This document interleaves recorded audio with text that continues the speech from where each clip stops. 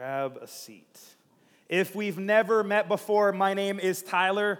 I'm one of the pastors here. I work with my wife Lee and I lead together, and we're glad that you are with us. We've been in this series called The Early Church, where we're exploring the book of Acts and considering what does it mean for us today. And today, I want to spend some time in Acts 12, but before I do, I want to catch us up on where we have been.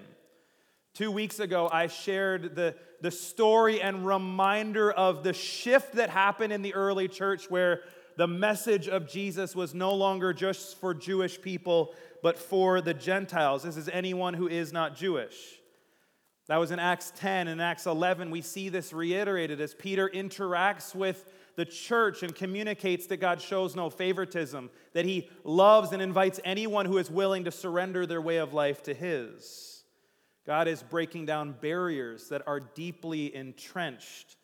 God was on the move, and he was working in the lives of Gentiles. And the church continues to spread. And we find ourselves in Acts 12. In the midst of amazing growth and impact, we find resistance and challenge. And I do want to just remind you that that is often how it works. Is this my beard? Is it scratching? I don't know. We'll see. In the midst of growth and impact, there is resistance. So I want you, if you would, grab your Bibles and turn to Acts 12, 1 to 5. Acts 12, 1 to 5. I'll be reading from the New Living Translation. Acts 12, 1 to 5. So Luke tells us, about that time, King Herod Agrippa began to persecute some believers in the church. He had the apostle James, John's brother, killed with a sword. When Herod saw how much this pleased the Jewish people, he also arrested Peter. This took place during the Passover celebration. Then he imprisoned him, that is Peter, placing Peter under the guard of 4 squads of 4 soldiers each, 16 people guarding Peter. Herod intended to bring Peter out for public trial after the Passover. But while Peter was in prison, the church prayed very earnestly for him. So the church is spreading in concentric circles, increasingly reaching more and more people with the message of Jesus. More and more people are coming to faith in Jesus. And Herod Agrippa begins to become someone who is an agent of resistance to the work of God. The Apostle Peter is arrested and he's imprisoned. And the goal of this was not light and airy. The goal of this was to kill Peter like James had been killed. Faced with immense powerlessness. You can imagine with the early church what they would be considering at this moment, as it just seems like they're beginning to take some steps, and yet there is resistance. There is a reminder that there is power in this earth that sometimes we can feel really powerless under. The early church would have felt some level of powerlessness to Herod Agrippa. And I want us to notice how they responded. What does the early church do? In verse 5, Luke tells us, but while Peter was in prison, the church prayed very earnestly for him. While he was in prison, the church prayed very earnestly for him. The early church had seen God move miraculously in the past. They had even seen God open prison doors. And so when Peter is imprisoned, their first response is, we should pray. We believe that God can do it again. We believe that God is more powerful than the current situation that we find ourselves in. And here we are reminded of the power of earnest prayers. Earnest is a word that we often don't use in just common conversation. And I thought it would be helpful to look it up according to Oxford Dictionary. Earnest is defined by Oxford Dictionary as this: resulting from or showing sincere and intense conviction. This is the kind of prayers that they prayed, resulting from or showing sincere and intense conviction. If you're new to Collective, I want you to know this is us. This is our prayer culture. This is what we're building here. We pray earnest prayers. Even this morning, before we even got in here, we had multiple layers and times that as a team, as the volunteer team, we prayed for this morning, we prayed for each other. I even had a group of people in our team pray for some back pain that I was experiencing. We pray earnest prayers here. We believe that faced with things that are difficult, that our first response is to pray. These are the kind of prayers that we pray, prayers that result from or show sincere and intense conviction. And I want you to know that these kind of prayers are powerful. Sometimes we pray prayers to God when we're in situations where like, God, I want this, I need this. But when we gather together and we pray these kind of prayers, especially for other people, incredible things can happen. In fact, in James's book, he talks about this. In James 5, verse 16, it says this, confess your sins to each other and pray for each other so that you may be healed.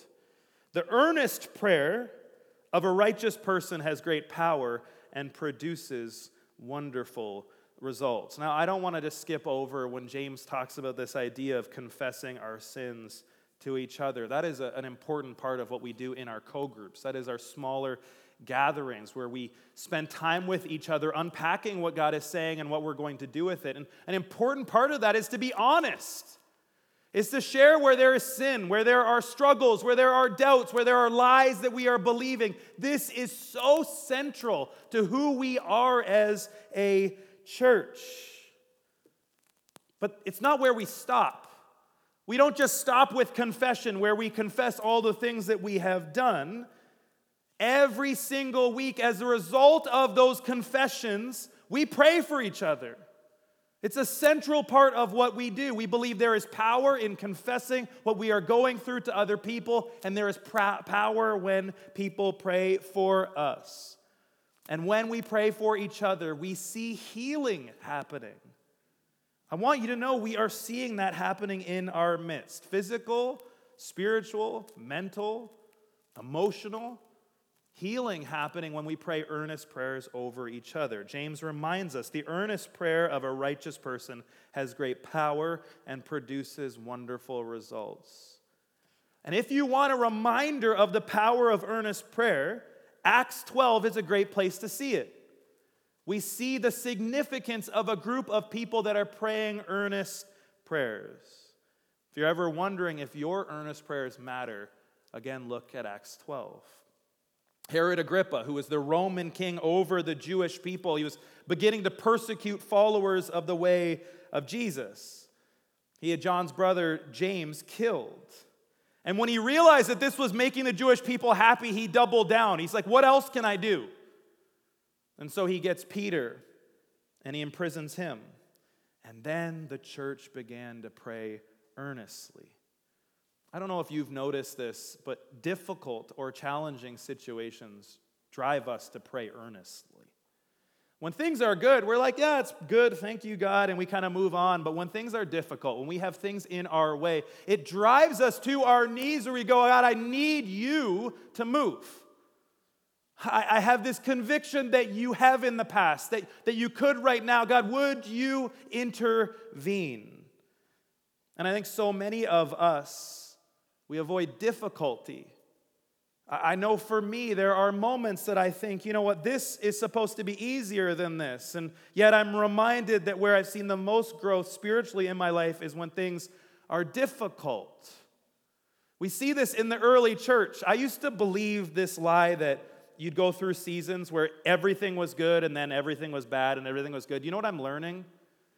It's kind of a mixed bag all the time.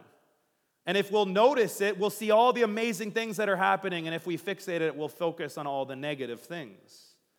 But what I find is that when there's good and also challenge, it drives me to pray more earnest prayers. This sense of conviction grows out of, I've seen what God has done. I see what God is doing, and I want more of that. The early church prayed earnestly, and God was about to intervene supernaturally. In verse 6, the night before Peter was to be placed on trial, he was asleep. Fastened with 2 chains between 2 soldiers, others stood guard at the prison gate. This is painting the picture of where Peter is in the situation. And Luke is taking great care to help us to see that he had 16 people before that were with Peter, and in this case, he's there and he's chained to 2 people between 2 soldiers, and even more were outside of the gate. So you can just picture this for a moment. You have Peter who's on the ground where he's chained to 2 people, and then outside of the gate there are more people that are watching. And there's something really interesting, even this, that I think we could just miss if we're not careful. Do you see how Peter is responding to this situation? It tells us in verse 6, the night before Peter was to be placed on trial, what was he doing? He was asleep. So do we see anxiety and stress and panic? No. He's there chained between 2 dudes going, perfect, I'll just take a little nap. It's interesting, isn't it? Like it makes me think about, is it possible that Peter's belief in God was so secure that he was like, listen, this is a good place, I could sleep here. I don't feel concerned or worried because I know who God is. And I think for me even that's convicting in my own life because I think about how little the things can be that can disrupt my sleep. Peter is asleep, chained to 2 guards and under watch by others. And then in verse 7, Luke tells us, suddenly there was a bright light in the cell, and an angel of the Lord stood before Peter. The angel struck him on the side to awaken him and said, quick, get up! And the chains fell off his wrists. Then the angel told him, get dressed and put on your sandals. And he did. Now put on your coat and follow me, the angel ordered. So Peter left the cell, following the angel. But all the time, he thought it was a vision. He didn't realize it was actually happening. They passed the first and second guard posts and came to the iron gate leading to the city. And this opened for them all by itself. So they passed through and started walking down the street. And then the angel suddenly left him. One of the parts of this that I think is I find so much value in, I really love, is that Peter doesn't even know what's fully happening as it's happening. Like he's half out of it, he's half asleep. He's like, wow, this is a really cool vision. And it isn't until afterwards that he realized that wasn't a vision, that just happened. It's like half out of it, getting dressed, doing what the angel told him, just following along the way. I love that you see someone not in his power, but you see someone who's simply just willing to follow God where he's leading, the angel where he's leading, and go through doors as they are opened. Follows the angel through the first and second guard posts, past any guards there. And when they arrived at the iron gate, the gate fully opened by itself, and as they passed through it, the angel left. Now Peter's standing there, fully free, and now fully awake to what just happened. It says in verse 11 that Peter finally came to his senses. It's really true, he said.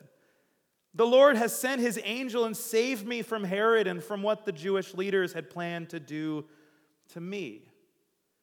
This story is incredibly significant and impactful for us.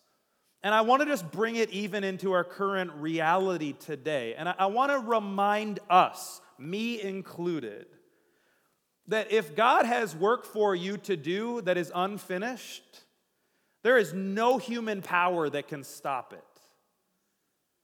And I think for some of us, we get so caught up in our own thoughts and our own feelings and even in our awareness of our own inadequacy. And so many of us let fear drive our decision making. We're like, well, what if it doesn't work? And what if I look silly? And what if? And what if, instead of having the posture where we believe that God is more powerful than whatever we see around us?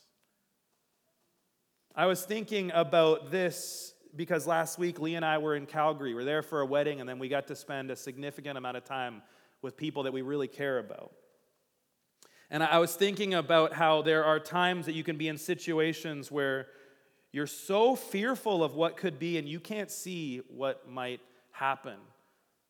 I've had times in my life where I know God's asking me to do something, and I look at all the things in the way and I go, I don't know how.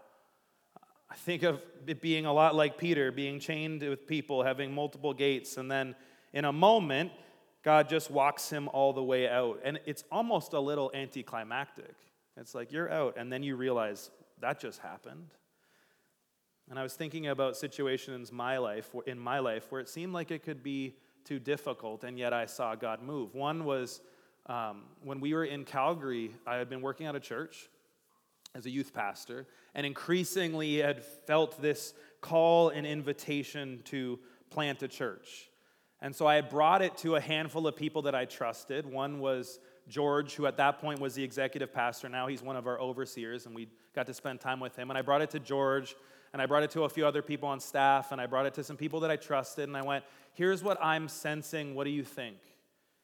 And they affirmed that. And then I had some really cool experiences that affirmed and confirmed that that's where God was leading. And then it hit me of what that could cost me. And I started thinking through what that would look like. I met with a guy that helped church planters, and he's like, listen, I believe you're called to plant a church. I just want to let you know that when you tell your boss, you might lose your job. And I was like, okay. And he's like, yes, so just so you know.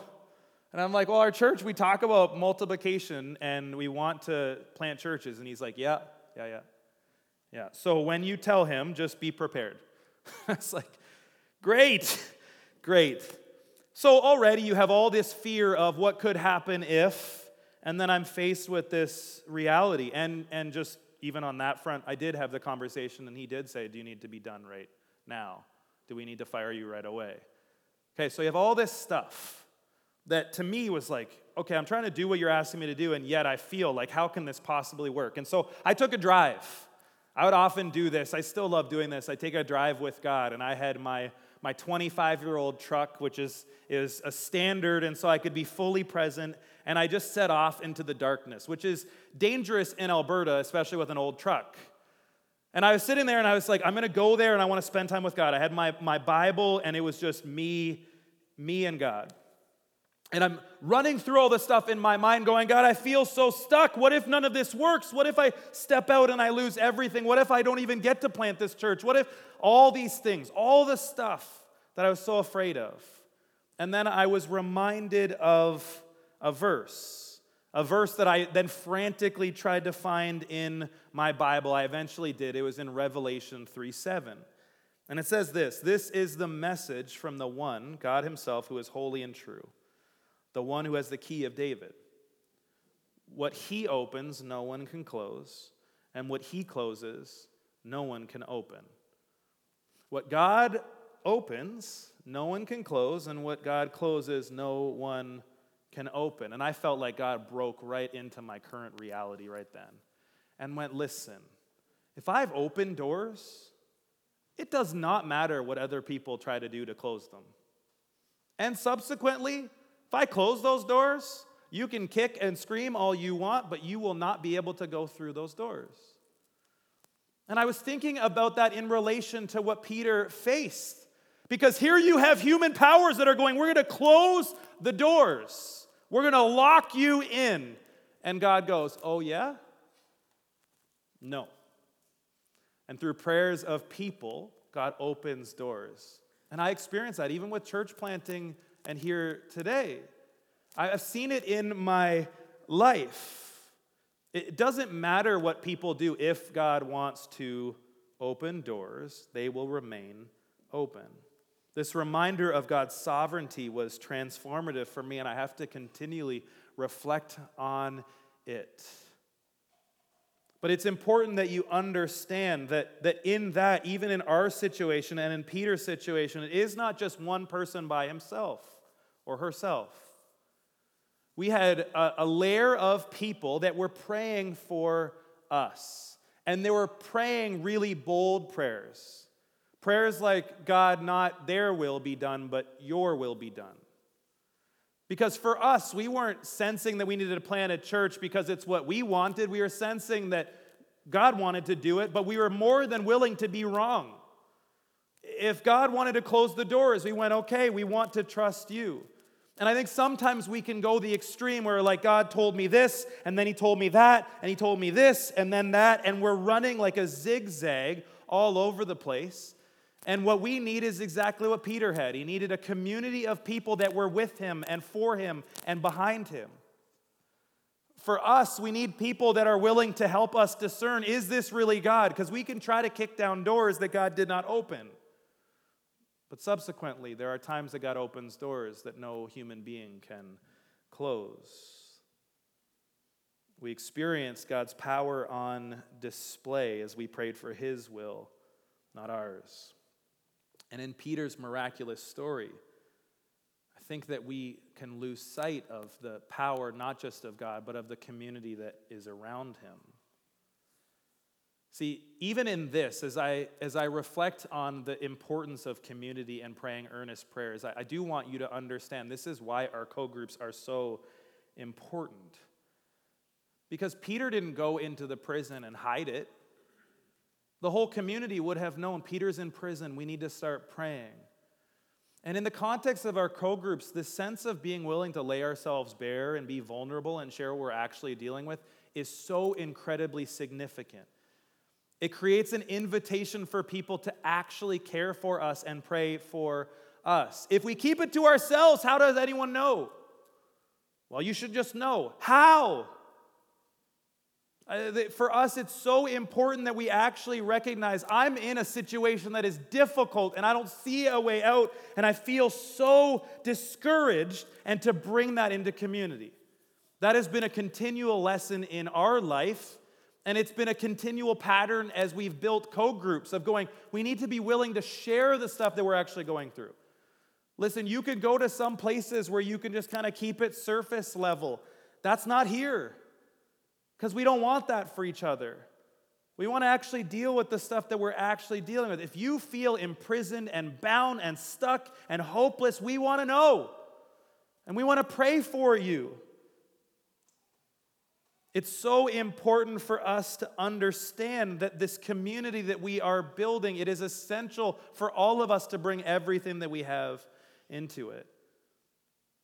And the community that you are bringing your vulnerability into is a community of people who are seeking to pray earnest and powerful prayers. So when you struggle, you're invited to share it here. When you feel bound or imprisoned, hopeless, powerless, you can share it here. And I want you to know that our first instinct when you share that stuff is to pray for you. It's to ask God, are you saying anything here? Are you guiding in any way? And how can we cover this person in prayer? Why? Why is this such a central part for us as a church? Because we serve the same God that sent an angel to rescue Peter from prison. That same God is at work today in our midst. We believe that God is still in the business of healing and rescuing people from hopeless situations. And we are going to pray earnestly that God intervenes miraculously in these situations. And when he does, just like Luke, we're going to tell everyone how powerful our God is. Listen, I can't promise you that you'll experience what Peter did in every circumstance that you face. There will be times that God closes doors that you wish were open. I've had that too. And God says no. And we can struggle with that. But I want you to know that in the midst of all of that, whether the doors are closed or open, that we have the correct view of who God is and what he is able to do. I want to remind us as a community that the power of the world is no match for God. That in comparison to all the things that we might see or experience, God is over all of it. And so when you feel like following Jesus is more difficult, when you feel like the resistance is greater, the power that seems to be pushing against what you're trying to do is stronger, when you feel like the cost is higher, I want you to remember that God is more powerful than all of our fears, all of our questions, all of our doubts, all of our concerns. No human scheme nor power is able to stifle what God wants to do. Chained up with 2 soldiers, layers of guards and gates, and an angel of the Lord walked Peter right out. And there's even a picture in this of what I think it looks like to follow God. That we see Peter who simply responds and obeys as God invites him to take a step. And I think for some of us, we're so concerned about 10 years, 5 years down the road and going like, I want to make sure I'm there. And God's going, listen, I opened this door. Just walk through it. Let's start there. For some of us, there's open doors in front of us that we need to walk through. It's really interesting when I think about even in my own life, the moments that I start walking through doors, how God makes it really clear when he closes some and opens others. And I think for so many of us, we're so concerned, well, I need to make sure I fulfill God's call for my life and purpose for my life. And what if I miss it? And I go, what if instead of being so fixated and being 12 steps ahead, you just took the next step? Now, I'm saying that to someone that struggles with that too. I think for me, I go, I want to see all the things. I have vision for what could be, and God's continued reminder is, hey, get up and let's go. And we trust him as we take steps, and he continues to open doors. And I love that in this, Peter's out of it. Because sometimes I feel like that. Sometimes I'm walking this thing out, and I'm like, I don't know what you are up to. And he goes, hey, I do. I'm really clear on where this is going to go, so just let's keep going. And before we know it, we look back. I was thinking about this with my experience in Calgary. Before we know it, we look back and go, that was only God. Like for all the things that I was worried about with church planting, and let me just be clear, church planting is difficult, so it did not make it easy. But for all the things I was worried about, honestly, God just kicked doors wide open. I'd be sitting there going, well, how's all this going to work out? And then Lee and I would get off the phone, and it just did. And you're like, okay, God. Almost like God is not limited by us, and almost like God is more powerful than all the things that we might conjure in our heads as resistance. This is our God. The same God who rescued Peter by the earnest prayers of a community is at work today in our lives. And this is not to say that we will not face challenges or that rescue will always look like we want. Let me just say that again. That does not mean that we will always be rescued in the way that we think we should be rescued. Because in our minds, we're like, I just want to be removed from this. And God goes, no, I've got work for you to do in the midst of this. And we're like, I want the shortcut. And then there are other moments that he rescues us miraculously and he heals things miraculously. And we go, praise God. In the midst of that, you know what his promise is that he is close. That he doesn't abandon us even when we feel like it. That he is near to us. We need to be reminded of God's great power as we face difficulty in our life. Luke tells us that that even as Peter is declaring and telling people this reminder, the Lord brought Peter out of prison. Peter's not somehow saying, it was my power, my ability. And in our situations, that when we see miraculous things happen, it gives us an opportunity to again point people to Jesus and go, look what God did. Peter goes to the early church and he tells them what had happened, and they were understandably amazed. Now I want you to think about this for a moment. If you have a community that is praying earnest prayers, and they're praying that Peter will be rescued from prison, and then he shows up, hey, I'm here. And if you get a chance, you should read Acts 12 because there's some real humor in there. Like where he knocks on the door and the girl comes to see him. And she's like, I'll be right back, and just leaves him out there to go tell other people. And he's standing going, like real good, beautiful humor of a community that's like, it happened. And you're so excited. You're like, just wait, Peter. Just wait right there. And then you tell everyone. Think about what that would do to their faith. Do you think it would cause them to pray more and more earnest prayers? Yes. The same is true for us today. The more that we pray and we ask God and we plead for God and we go to God with prayer, and the more that we see him work, the more encouraged we are to do it again. Does it mean that it always happens? No. Does it mean we're going to give up? We're definitely not giving up. We're going to continue to pray earnest prayers and ask for miraculous things to happen. The more we see God show up, the more that we pray. And the more that we pray, the more that we see God show up. And when we don't see God show up like we expect him to, in community. We still celebrate that God is at work, though we may not know what he is doing. And we encourage each other. We stand with each other, and we continue to pray. I want you to know that God is far more powerful than you realize. God is far more powerful than anything we face. God is more powerful than government, nuclear arsenals, or ideological movements. God is not looking at what is happening in 2024 in Canada and he's concerned. He is bigger than all of it. The beautiful thing about the church when we see it is that the church has always thrived when there is resistance to it. And for thousands of years, political powers and ideological movements have tried to kill the church. And yet, the church continues to be resilient. Because of the power of God at work in imperfect people, we see the kingdom of God continually advance, especially in areas where it is difficult.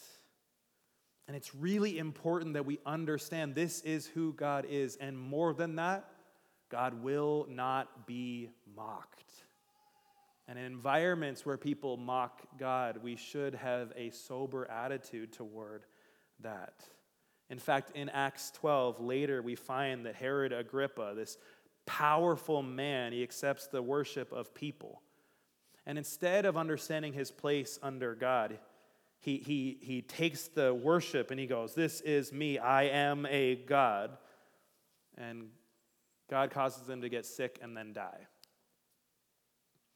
It's interesting when you think about it in the context of what had been experienced early on, where there was a sense of powerlessness for the early church, where they're going, okay, by worldly measures, Herod Agrippa is one of the most powerful people that we're coming up against. And then in a few moments, God flips it and reminds them, listen, the power that you see is nothing compared to him. It's important for us to be reminded of that and to remind ourselves of that and to share stories with each other of times when it seemed like doors were closed and things were locked down and we were stuck, and yet we saw God free us. It's the reminder for us that when God is at work, no human scheme or resistance can overcome him. If God asks us to do it, if God is at work, there is nothing that anyone else can do to stop what he is doing. And when we pray earnest prayers, miraculous things happen and people are set free. Peter tells the early church about his rescue, and it stirs the faith of the community. God humbles Herod, and then Luke drops this line. This is almost what we see consistently. Every single time the early church faces something difficult and they overcome it by God's power, we find a line similar to this in verse 24. Meanwhile, the word of God continued to spread, and there were many new believers. It's interesting when you consider what's happening. I don't know if you would pay attention as much as I would, but there's increasingly movements even in North America that are like, man, the church is really declining and it looks very bleak. And it was interesting, I was listening to someone that was saying that what we're seeing is actually people carrying on, handing off their faith to the next generation. That faith was anemic and just kind of checking boxes off. And what I believe we're seeing in North America is a call and invitation to radically following the way of Jesus in every single area of our life. And in that, we are seeing substantial impact. And so you can look at everything that's happening around us and go, oh man, it seems harder to follow Jesus. Yes. It seems like the cost of following Jesus is more. Absolutely. It's everything. And you can look at that and think fearfully and worry. But you know what? We serve the same God that walked Peter right out that prison like it was nothing. And so if we're afraid of all the stuff that's happening, it means that our view of God is a little bit off. And so every single time that I feel that, I'm reminded of who God is, what he has done, and what he will do. He is building his church, and the gates of hell will not prevail against it. And every single time that we wonder, okay, are you closing doors? If God wants to open doors, he can open them and no one can close them. But if he wants to close them, we find another door and we continue to follow him as he is guiding. I think about this line of, meanwhile, the word of God continued to spread and there are many new believers. The church is alive and the kingdom of God is advancing. And I pray, God, may this be us. May this be us. A group of people that are praying earnest prayers, that are willing to be in prison if that's what is required of us, that are willing to face difficult things if that is where God is at work, and also are willing to pray that God opens every single door along the way. As we face an increasing hostility to the way of Jesus and what the way of Jesus calls for, and that is everything in us. If you've been told that you can follow Jesus and live your own life, I want to let you know that is not true. The invitation to follow Jesus is to lay down everything for his way of life, to die to ourselves and choose him. As we do that, we recognize that that will create tension for us. But as we do that, may we continue to see the gospel spread, the message spread, and people come to faith in Jesus. I want you to be reminded, and maybe even this week to remind yourself that the same God that walked Peter out through earnest prayers is still at work today. I want to call on a couple of different people in this. There's a couple of implications from this message that I want to highlight. First, if you are in a co-group, and we have a great high percentage of people in our church that are in co-groups. If you are in a co-group, I want to challenge you specifically this week. I want you to share, if you have not, share where you feel imprisoned, where you feel stuck, where you feel trapped, where you second guess and worry and feel fear rise up. Share that with others. Let people in and let them pray for you. There's an idea, and it's especially true with pastors, called selective vulnerability. So you go, what can I share that seems like I'm vulnerable without really risking anything? And I think for some reason we've become comfortable with doing that in groups too. And I just want to let you know that's not my heart. I'm going to share stuff consistently that does not always make me look good, and I want to encourage you to do the same. That's the culture here. We're not trying to pretend, trying to act like everything's good. If you're struggling, please let someone else know. Because we don't want to hear you say that and go, wow, you clearly don't have faith. We want to hear that and go, we have faith for you. Let us pray for you. Let us walk with you. Let us grieve with you. Weep when you're weeping, laugh when you're laughing. Let's do it together. Let's actually risk people seeing who we really are for the sake of real relationship. We want to, as a community, we are committed to growing in earnest prayer. But how can we pray earnestly if we don't know what's going on in your life? We want to, as co-groups, pray earnestly for you. Risk sharing it so that we can shoulder that burden together. That's the first thing that I want to challenge people with. Second, I believe that there's an invitation even here to pray with more boldness and to pray more and more earnestly, with more sincere conviction. I think some of us in our minds, when we reflect on our spiritual journey, if we follow Jesus for a length of time, we had seasons where we prayed earnest prayer, where we prayed without ceasing, where we prayed believing that God would show up, and then in times when he didn't show up the way that we thought he might, we pull back and we go, you know what, maybe that's not for me, and maybe I'll just pray for small things, and maybe I'll just pray occasionally, and maybe I'll just kind of settle for some sort of a comfortable faith. And I do want to remind you that faith means trying. And that means that at times we have to pray bold prayers and risky prayers where God has to show up because we've got very little. And if that's you, I want to invite the worship team to come up. If that's you, if you recognize I need and I want to pray more and more bold prayers, I want to grow in my prayer life, I want to invite you to come up to the front so that we can pray for you as a prayer team. Because I look at the early church and I look at what they experienced in their midst because of earnest prayers, and I think, God, I want that more and more here. So would you stand up for a moment?